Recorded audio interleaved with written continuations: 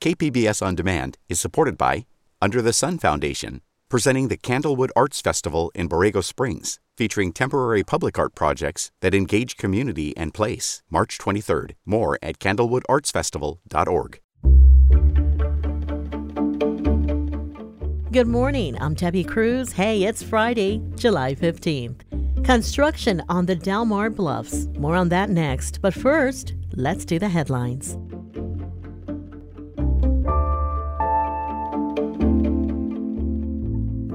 San Diego County is now in the CDC's high-risk level for COVID.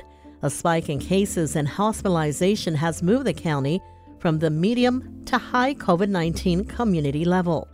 At the high virus level, the CDC recommends wearing masks indoors, staying up to date on COVID-19 vaccines, and getting tested if you have symptoms. The San Diego City Attorney's Office is being awarded $1 million as part of a statewide effort to expand outreach and education on the use of gun violence restraining orders. In exchange, the City Attorney's Office will train city attorneys' offices and law enforcement groups across the state on red flag laws. The laws allow gun violence restraining orders to be issued to temporarily remove firearms from those at risk of harming themselves and others. Between 2016 and 2020, more than 3,000 gun violence restraining orders were issued across the state.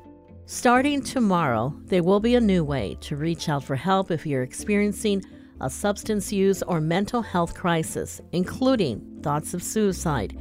People will be able to call or text 988 to get help for themselves or a loved one. They will be connected to trained counselors who can offer confidential support to callers and connect people to services in their area. From KPBS, you're listening to San Diego News Now. Stay with me for more of the local news you need.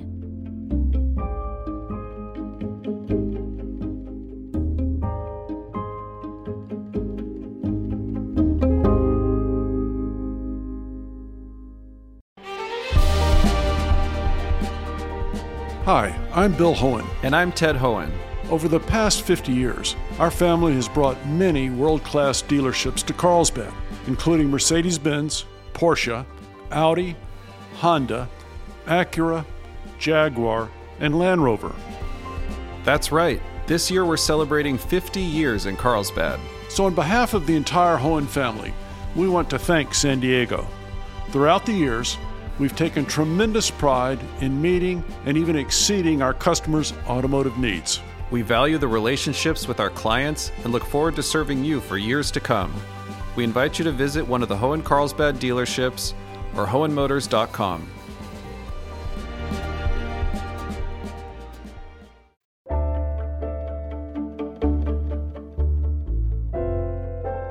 The Delmar coastline will change as work begins on a project to shore up the crumbling bluffs.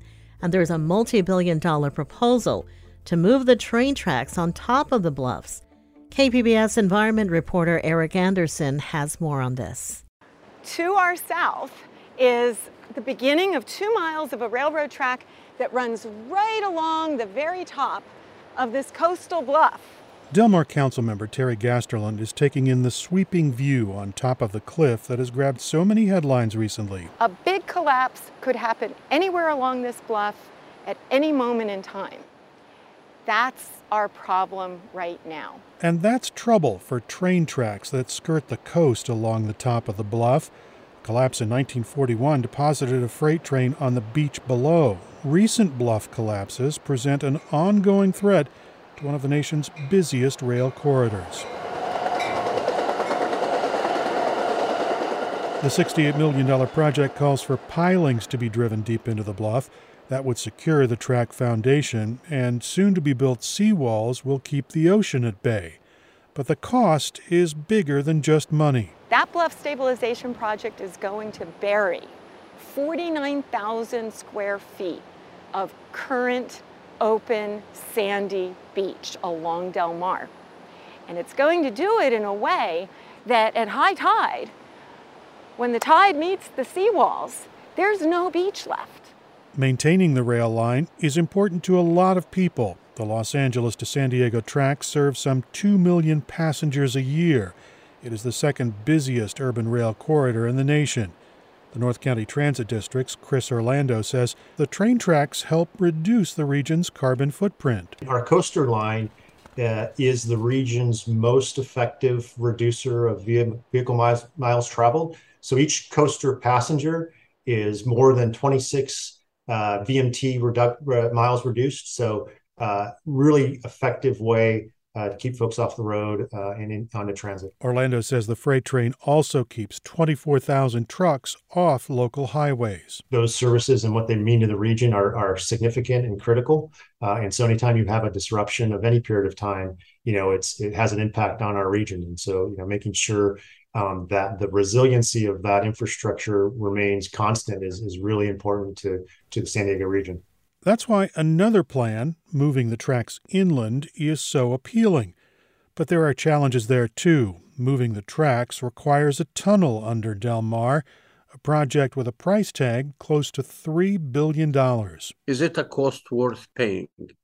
And the answer is absolutely yes. San Diego Association of Governments CEO Hassan Ekrada says preserving the rail corridor through Del Mar helps meet his agency's commitment to mass transit. It is all about making our transit as a viable option for people to use. It doesn't mean that we want to force people out of their car. It doesn't mean that everybody's going to leave their car.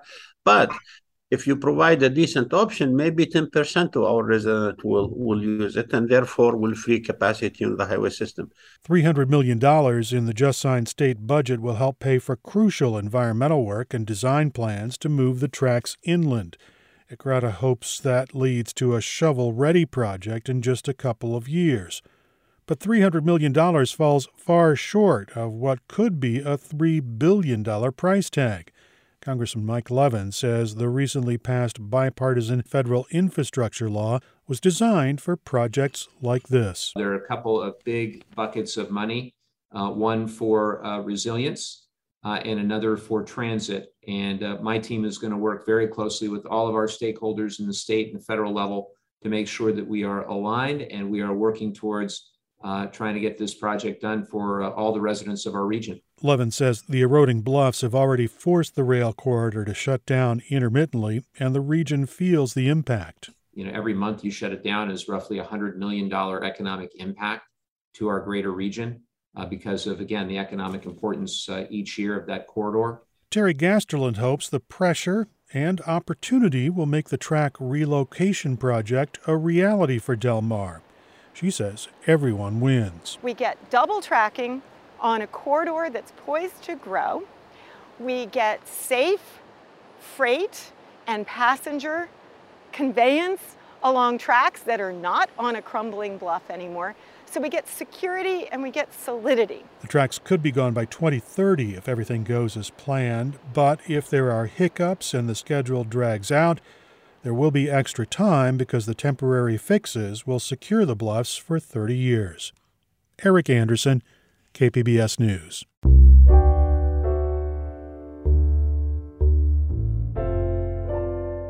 This week, the FDA approved the nation's fourth coronavirus vaccine. Unlike other previously available mRNA shots, Novavax is a protein-based vaccine, giving people another option to bolster their immunity.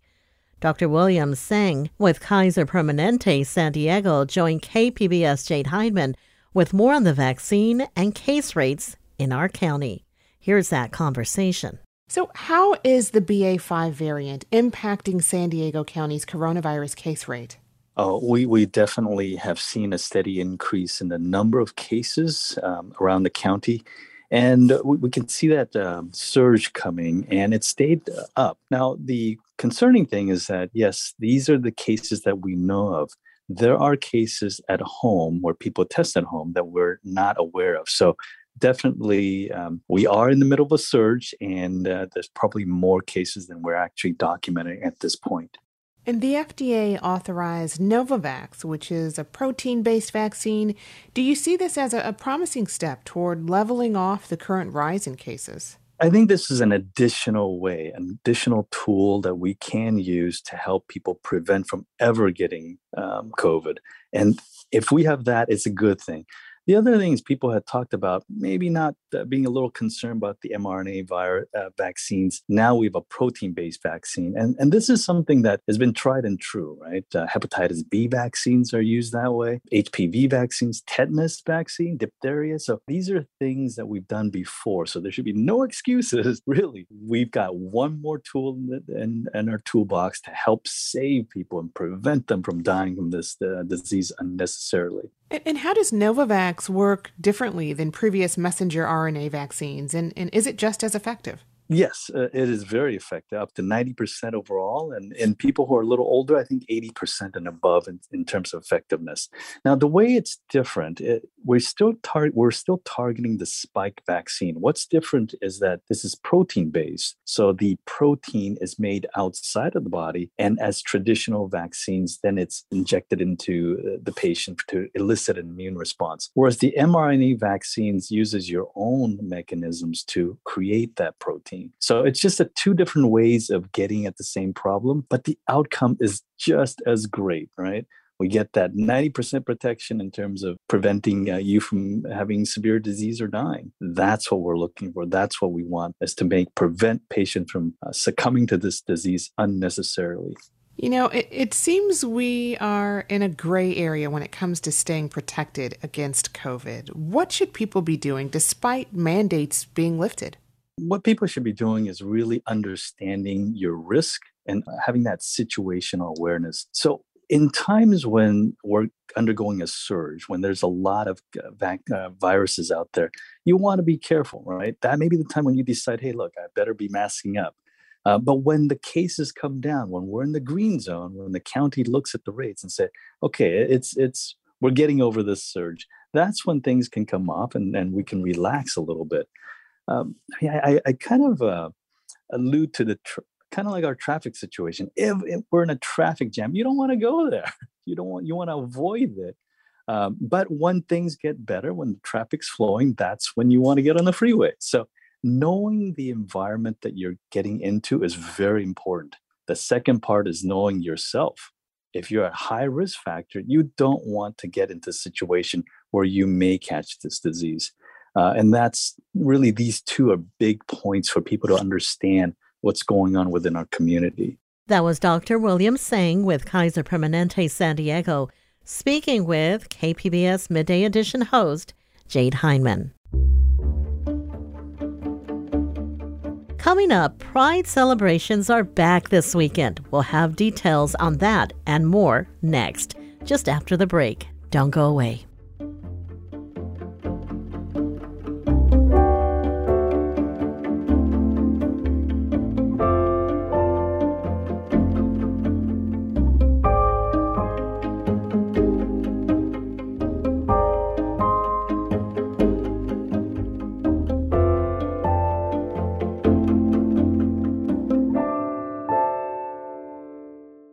KPBS On Demand is supported by the Museum of Contemporary Art San Diego, offering visitors to the La Jolla campus special exhibitions, collection galleries, coastal vistas, seaside dining, and more. MCASD.org.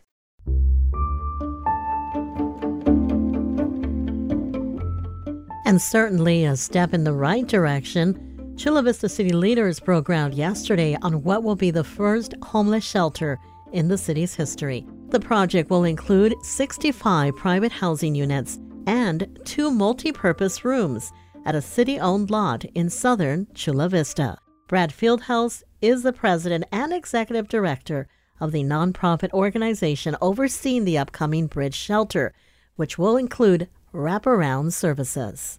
So it's a reservation-only system.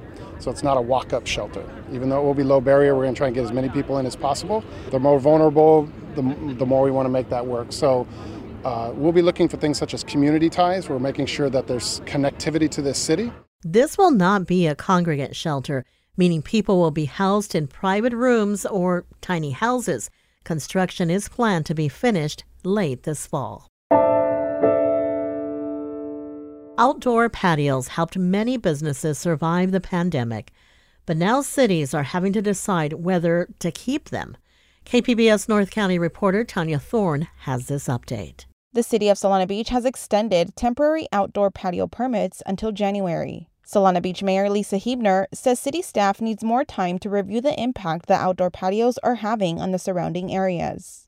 We have to evaluate the impact on the public right-of-way, because sidewalks, which is public right-of-way, are now being used for tables and chairs, on private parking lots, which are now being used for tables and chairs. And are they having any impact on neighboring businesses and on residential neighborhoods? Business owners with temporary outdoor patios are grateful for the short extension, something not all cities are offering. Temporary outdoor permits in the city of San Diego have expired, and businesses will now need to apply and pay fees in order to obtain a permanent patio permit if they wish to keep the patio.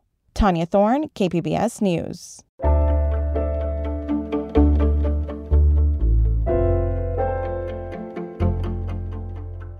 San Diego Pride is back. Fernando Lopez, the executive director of San Diego Pride, joined KPBS Jade Hindman to talk about this weekend's Pride Festival. So how does it feel to return to a fully in-person Pride Festival after what I imagine has been a challenging couple of years? Oh my goodness. I think everyone is absolutely ready for Pride, ready to celebrate, ready to come out and be joyful. You know, we were all isolated, separated from our friends, family, and loved ones for 2 years. And that means it's been 3 years since a full-scale Pride, and everyone is ready to come out. Can you talk about the history of San Diego Pride? I mean, how far back does it go? You know, it's really interesting to me. I think the very first Pride events, before they were even called Pride, they were like Stonewall commemorative events when our community fought back against state-sanctioned police violence. And we commemorate that, fighting back against that every single year at these events. And so in 1970, we had our very first protest in front of SDPD, and we had what were called at the time Gay-ins. And that, again, that was before we called them Prides. We did that in 1971 as well. In 1972, we held a conference instead of a Pride March or parade. In 1973, we went back to those Gay-ins. And the very first small marches were in 74. The full-scale Pride is in 75. And then around 1989, the very first LGBT person elected to office in San Diego, Christine Kehoe, envisioned a new type of Pride that could be self-sustaining, profitable. And since then, we've become the most philanthropic Pride in the world. We have the largest continuous staff of any Pride in the world, with over 40 year-round programs. So quite the growth from a time when being LGBTQ was criminalized to being this region's largest civic event that brings in almost 40 million in economic impact to the city of San Diego. Wow. And this Saturday marks the return of the Pride Parade and Festival. What can people expect from this year? A lot of gay people. Will be, a lot of folks who are LGBT coming out to celebrate, right? That's what it's all about. You know, when the world is out to get you and tell you that it's not okay to be who you are, Pride is here to say that we love you, we'll take you just as you are, and it's going to be a massive, joyful event. Ticket sales have been up 20%, which is a really great sign that overall that parade, that rally, all those free events, we're going to be a record-setting year here in San Diego. I can't wait. And Pride includes far more than just this weekend's parade. What are some other events that are part of festivities this year and really even year-round? We've got the 5K in the morning on Saturday, right before the parade. And then, of course, that big, giant festival that happens all weekend long, Saturday and Sunday, right in beautiful Balboa Park. And it's really that festival that funds the year-round education and advocacy work of our organization. And so if you're looking to get involved, if you're looking to volunteer, you want to donate, all that information is on our websites, because we have programs for youth and women and the API community, the Latino community, the Black community, seniors. We do voter outreach and engagement. We have international relations programs. There's really something for everyone at San Diego Pride. That was Fernando Lopez, Executive Director of San Diego Pride, speaking with KPBS Midday Edition host Jade Hindman. Well, we also have a few weekend arts events to share with you. Compliments of KPBS arts producer Julia Dixon Evans. First, there's a new exhibit at the Institute of Contemporary Art in Balboa Park. It's a selection of works from artists graduating from regional art programs. It opens at 6:30 tonight, and it is free. And if you're in the mood to see a performance this weekend, check out Strings That Bind. It's a pride event and is about the idea of being seen as puppets of the system. The play will combine puppet-style movements, poetry, music, art, and dance, and will be performed by 9 teens. The 2 performances will be today at 3 p.m. and tomorrow at 4 p.m. at the Diversionary Theater in University Heights. It's free, but a reservation is required. And you can put on your dancing shoes tomorrow for the 2022 San Diego International Mariachi Summit Gala Concert. Performers include the San Diego Binational Symphony Orchestra, soloists, and more. The concert starts at 7 tomorrow night at the San Diego Civic Theater in downtown. You can find details about these and more arts events and sign up for the weekly KPBS Arts newsletter by visiting kpbs.org/arts. That's the podcast for today. This podcast is produced by KPBS senior radio producer Brooke Ruth and producer Emily Mohebi. As always, you can find more San Diego news online at kpbs.org. I'm Debbie Cruz. Thanks for listening. Have an awesome weekend.